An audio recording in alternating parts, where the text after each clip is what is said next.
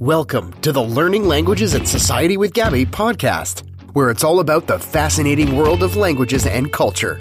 Let's rock. Welcome back to your favorite podcast, my dear friends. This is episode number 3. Yes, my name is Gabby and I'm your language coach, and I'm here to show you some really cool and fun ways to learn different languages. Today, we will be speaking about Italian and what makes it a truly beautiful language. But before that, we're going to learn some good old basic Italian grammar so that you start building sentences and start feeling more at ease with the language. So stay tuned for more. In our last episode, we had a quick look at the Italian alphabet and learned some new words too. In this episode, we will learn the basics of Italian articles and we will start reviewing the conjugation in the present tense of regular verbs. You will see with your own eyes as we move forward how we start building the grounds of what will become a solid house. Now, articles play a huge role in the Italian language, and learning a few rules to use them will be of much help to start speaking Italian in a correct manner. For those who do not know what articles are, I will explain. Articles are words that identify a noun as being specific or unspecific. For example, please give me a hammer and some nails to fix this chair. So in this statement, a hammer would be the indefinite article. A would be the indefinite article. And it means that any hammer could be of potential use for a given purpose. In this case, fixing the chair. Now compare that to, please pass me the hammer and the nails from the shed to fix this chair. In this case, the hammer, definite article, tells us that we know exactly what hammer we are talking about. In other words, only that specific hammer is the one we need. As you know, in English, we only have one definite article, the, and one indefinite article, a, pronounced often as a, simply. Very simple, right? Now, other languages have multiple articles, and this is the case of Italian. Let's have a look. So, to begin with, in Italian we have the definite article, l'articolo determinativo, the indefinite article, l'articolo indeterminativo, the partitive article, l'articolo partitivo, and we will learn how to use them properly in this section. So let's get down to business. Let's review some grammar first. In Italian, we have 2 definite articles for the singular masculine, namely il and lo. We use il when we have a noun that starts with a consonant. Example, il pittore, the painter.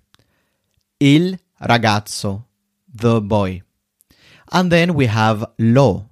Lo is used in front of words that begin with S followed by another consonant and not by a vowel. For example, lo strumento, the instrument.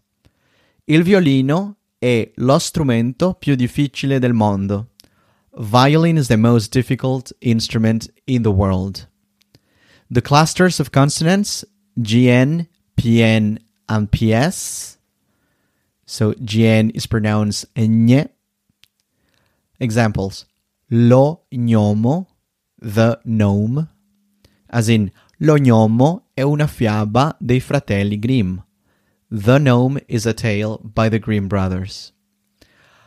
Lo pneumatico, as in lo pneumatico della macchina, the car tire.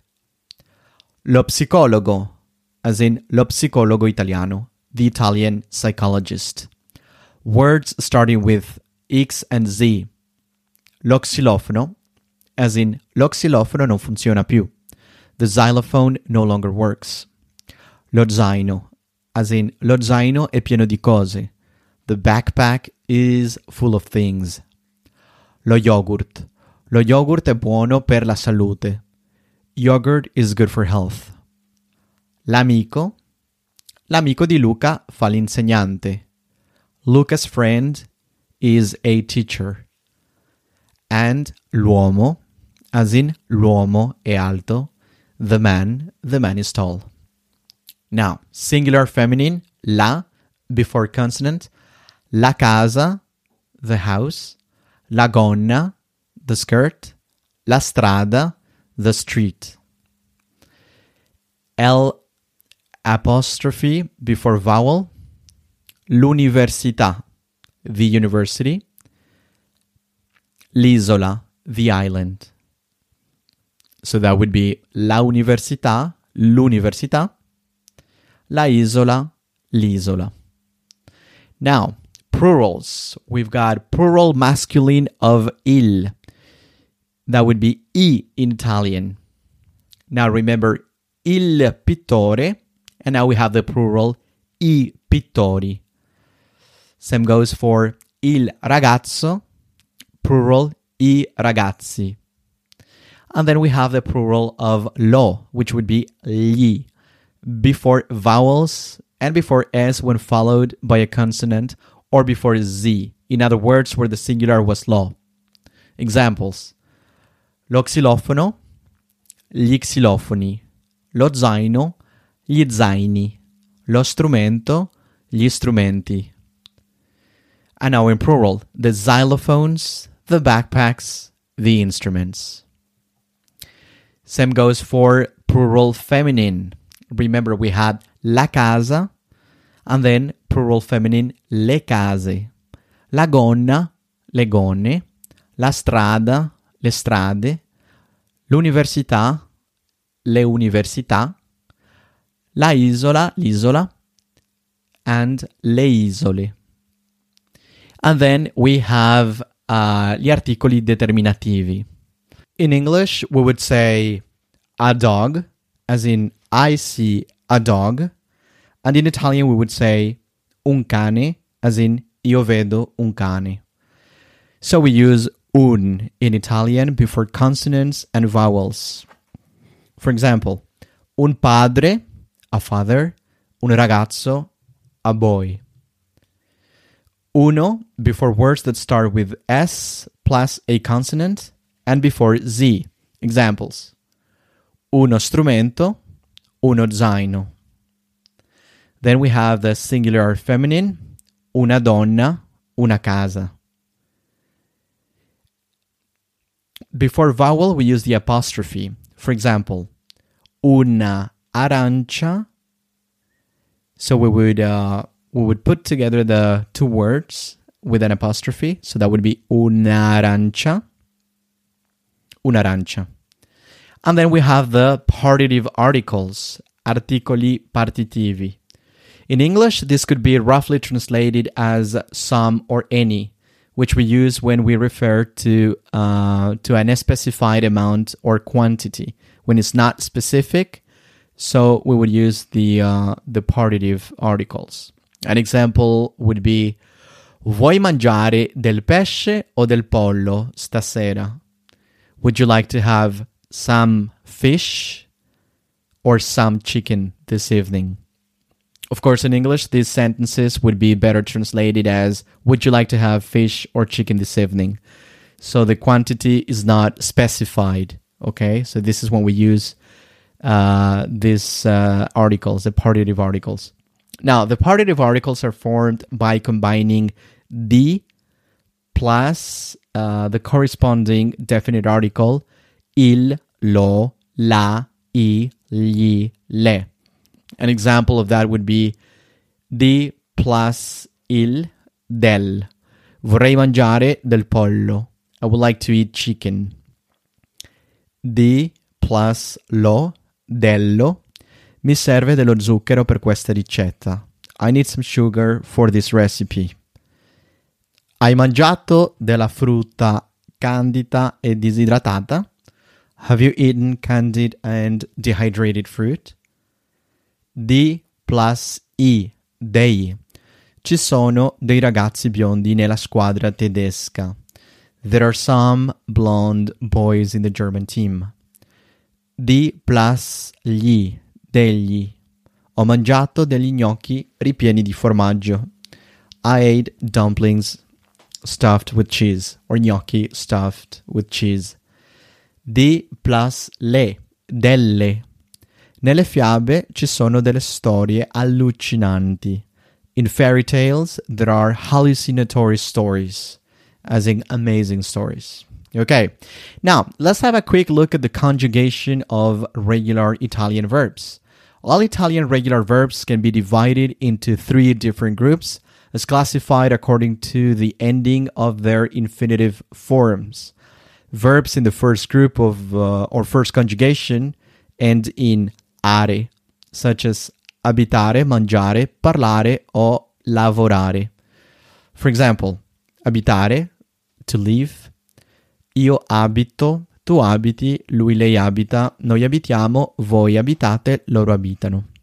So I live, you live, he, she lives, we live, you live, they live. Example, io abito a Roma e mio padre a Firenze perché Roma è meno cara. I live in Rome and my father in Florence because Rome is less expensive. Now, mangiare. Io mangio, tu mangi, lui, lei mangia, noi mangiamo, voi mangiate, loro mangiano. I eat, you eat, he, she eats, we eat, you eat, they eat. For example, you guys, plural, eat some chicken and potatoes. Could be roughly translated as voi mangiate del pollo con delle patate. Okay, now, parlare. Io parlo, tu parli, lui, lei parla, noi parliamo, voi parlate, loro parlano. I speak, you speak, he, she speaks, we speak, you speak, they speak. We speak French, Italian and Spanish. Noi parliamo francese, italiano e spagnolo. Now, cucinare, so to cook. Io cucino, tu cucini, lui, lei cucina, noi cuciniamo, voi cucinate, loro cucinano. I cook, you cook, he cooks, she cooks, we cook, you cook, they cook. An example would be Luigi cooks great Greek food. Luigi cucina del buon cibo greco. Now, verbs in the second group or second conjugation end in ere, such as the case of perdere and correre. Perdere. Io perdo, tu perdi, lui, lei perde, noi perdiamo, voi perdete, loro perdono. I lose, you lose, he, she loses, we lose, you lose, they lose. Italians lose their Italian accents when they live in America. Gli italiani perdono l'accento italiano quando vivono in America. Now, verbs in the third group or third conjugation end in ire, such as dormire and aprire. Io dormo, tu dormi, lui, lei dorme, noi dormiamo, voi dormite, loro dormono. I sleep, you sleep, he, she sleeps, we sleep, you sleep, they sleep. Maria and Giada sleep well in the evenings. Maria e Giada dormono bene la sera. Io apro, tu apri, lui, lei apre, noi apriamo, voi aprite, loro aprono. I open, you open, he, she opens, we open, you open, they open. Example, the Italian women open the yogurts for the foreign students. Le donne italiane aprono gli yogurt per gli studenti stranieri. The main characteristic of the third group is that some verbs, such as capire, add the suffix isc between the root and the declination. An example of this would be the verb capire. So, io capisco, tu capisci, lui, lei capisce, noi capiamo, voi capite, loro capiscono.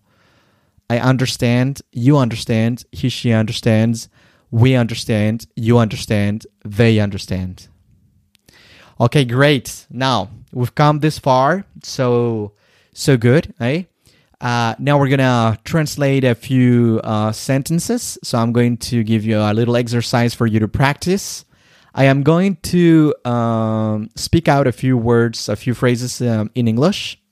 And I would like to translate those sentences into Italian. Try to use all the information given and let's see how it goes. So the first would be, I eat candied and dehydrated fruit in the evening, and you eat pizza. That's our first sentence. Second sentence, Luca's friends speak Italian, but they don't understand English. Number 3, the boy eats gnocchi filled with cheese, and the girl eats salad with tomatoes. Number 4, xylophones are expensive instruments. Number 5, Alberto and Federico always miss their flight. Number 6, the skirt and the backpack are at home. There you go. So translate those sentences into Italian and let's see how it goes. Now we have come to the second section of our episode, namely the science of language. Yes, great stuff. Okay, in our previous episode, we spoke about the arguments in favor of universal grammar, and we also spoke about the counter-arguments for universal grammar. We said things like universal grammar is not exactly taken as the only viable hypothesis to explain language in human beings. We spoke about arguments in favor, such as child language acquisition, convergency, uniformity, language and cognition, and poverty of the stimulus, among others. We gave the counter-arguments for each one of them. So if you wish to recall what these were, please refer to the second section of episode number 2. But now it is time to open up the doors of agreement and welcome a new take in the situation at hand. So why do I say all this? Oh, well, I recently read a paper written by Stephen Hartman and Michael Player named Constructing a Consensus of Language Evolution, Convergences and Differences Between Biolinguistics and Usage-Based Approaches. Pretty interesting stuff is coming. So, why do I think this is a paper worth talking about? Okay, well, there are currently 2 main approaches when it comes to language evolution. The first could be summarized as biolinguistics, which essentially states that language is based on a more general genetic foundation. And the other one, or rather the other ones, could be grouped in the usage-based approaches. In such theoretical approaches, domain general cognitive capacities, social cognition, and the interaction between humans are the key to understand language evolution. So you see the differences right there. At first glance, both could appear to be in opposition to one another or be just simply incompatible. However, recent studies have shown that both paradigms might not be incompatible after all, and the nature versus nurture dichotomy could be potentially erased. Both views focus primarily on the evolution of language, so let's keep that in mind. However, these 2 views have completely different takes on issues such as modularity, domain specificity versus domain generality, as well as innateness and development. I will explain each one of these said issues in detail a little later. But for now, just keep these words in mind, okay? So, modularity, domain specificity versus domain generality, innateness and development. Both views have become interdisciplinary and empirically minded in their way of thinking, which has in turn made their conceptual evolution more alike. Both views have integrated results and new data from the cognitive and biological sciences, such as evolutionary developmental biology and complex adaptive systems. This fact seems to have made both perspectives come closer together.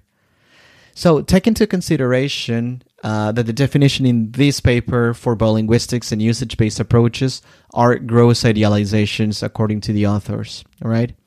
Now, the differences in the conceptualization of what language is, how it is represented, how it is acquired, and how it evolved, among others, is quite different and might not have a solution. Nevertheless, the point of the paper is to focus on where and how these 2 approaches converge, all right?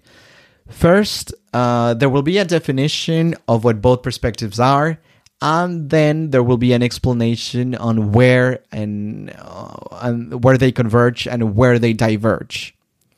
In this episode of the Science of Language, and in the following episode, we will follow the following scheme.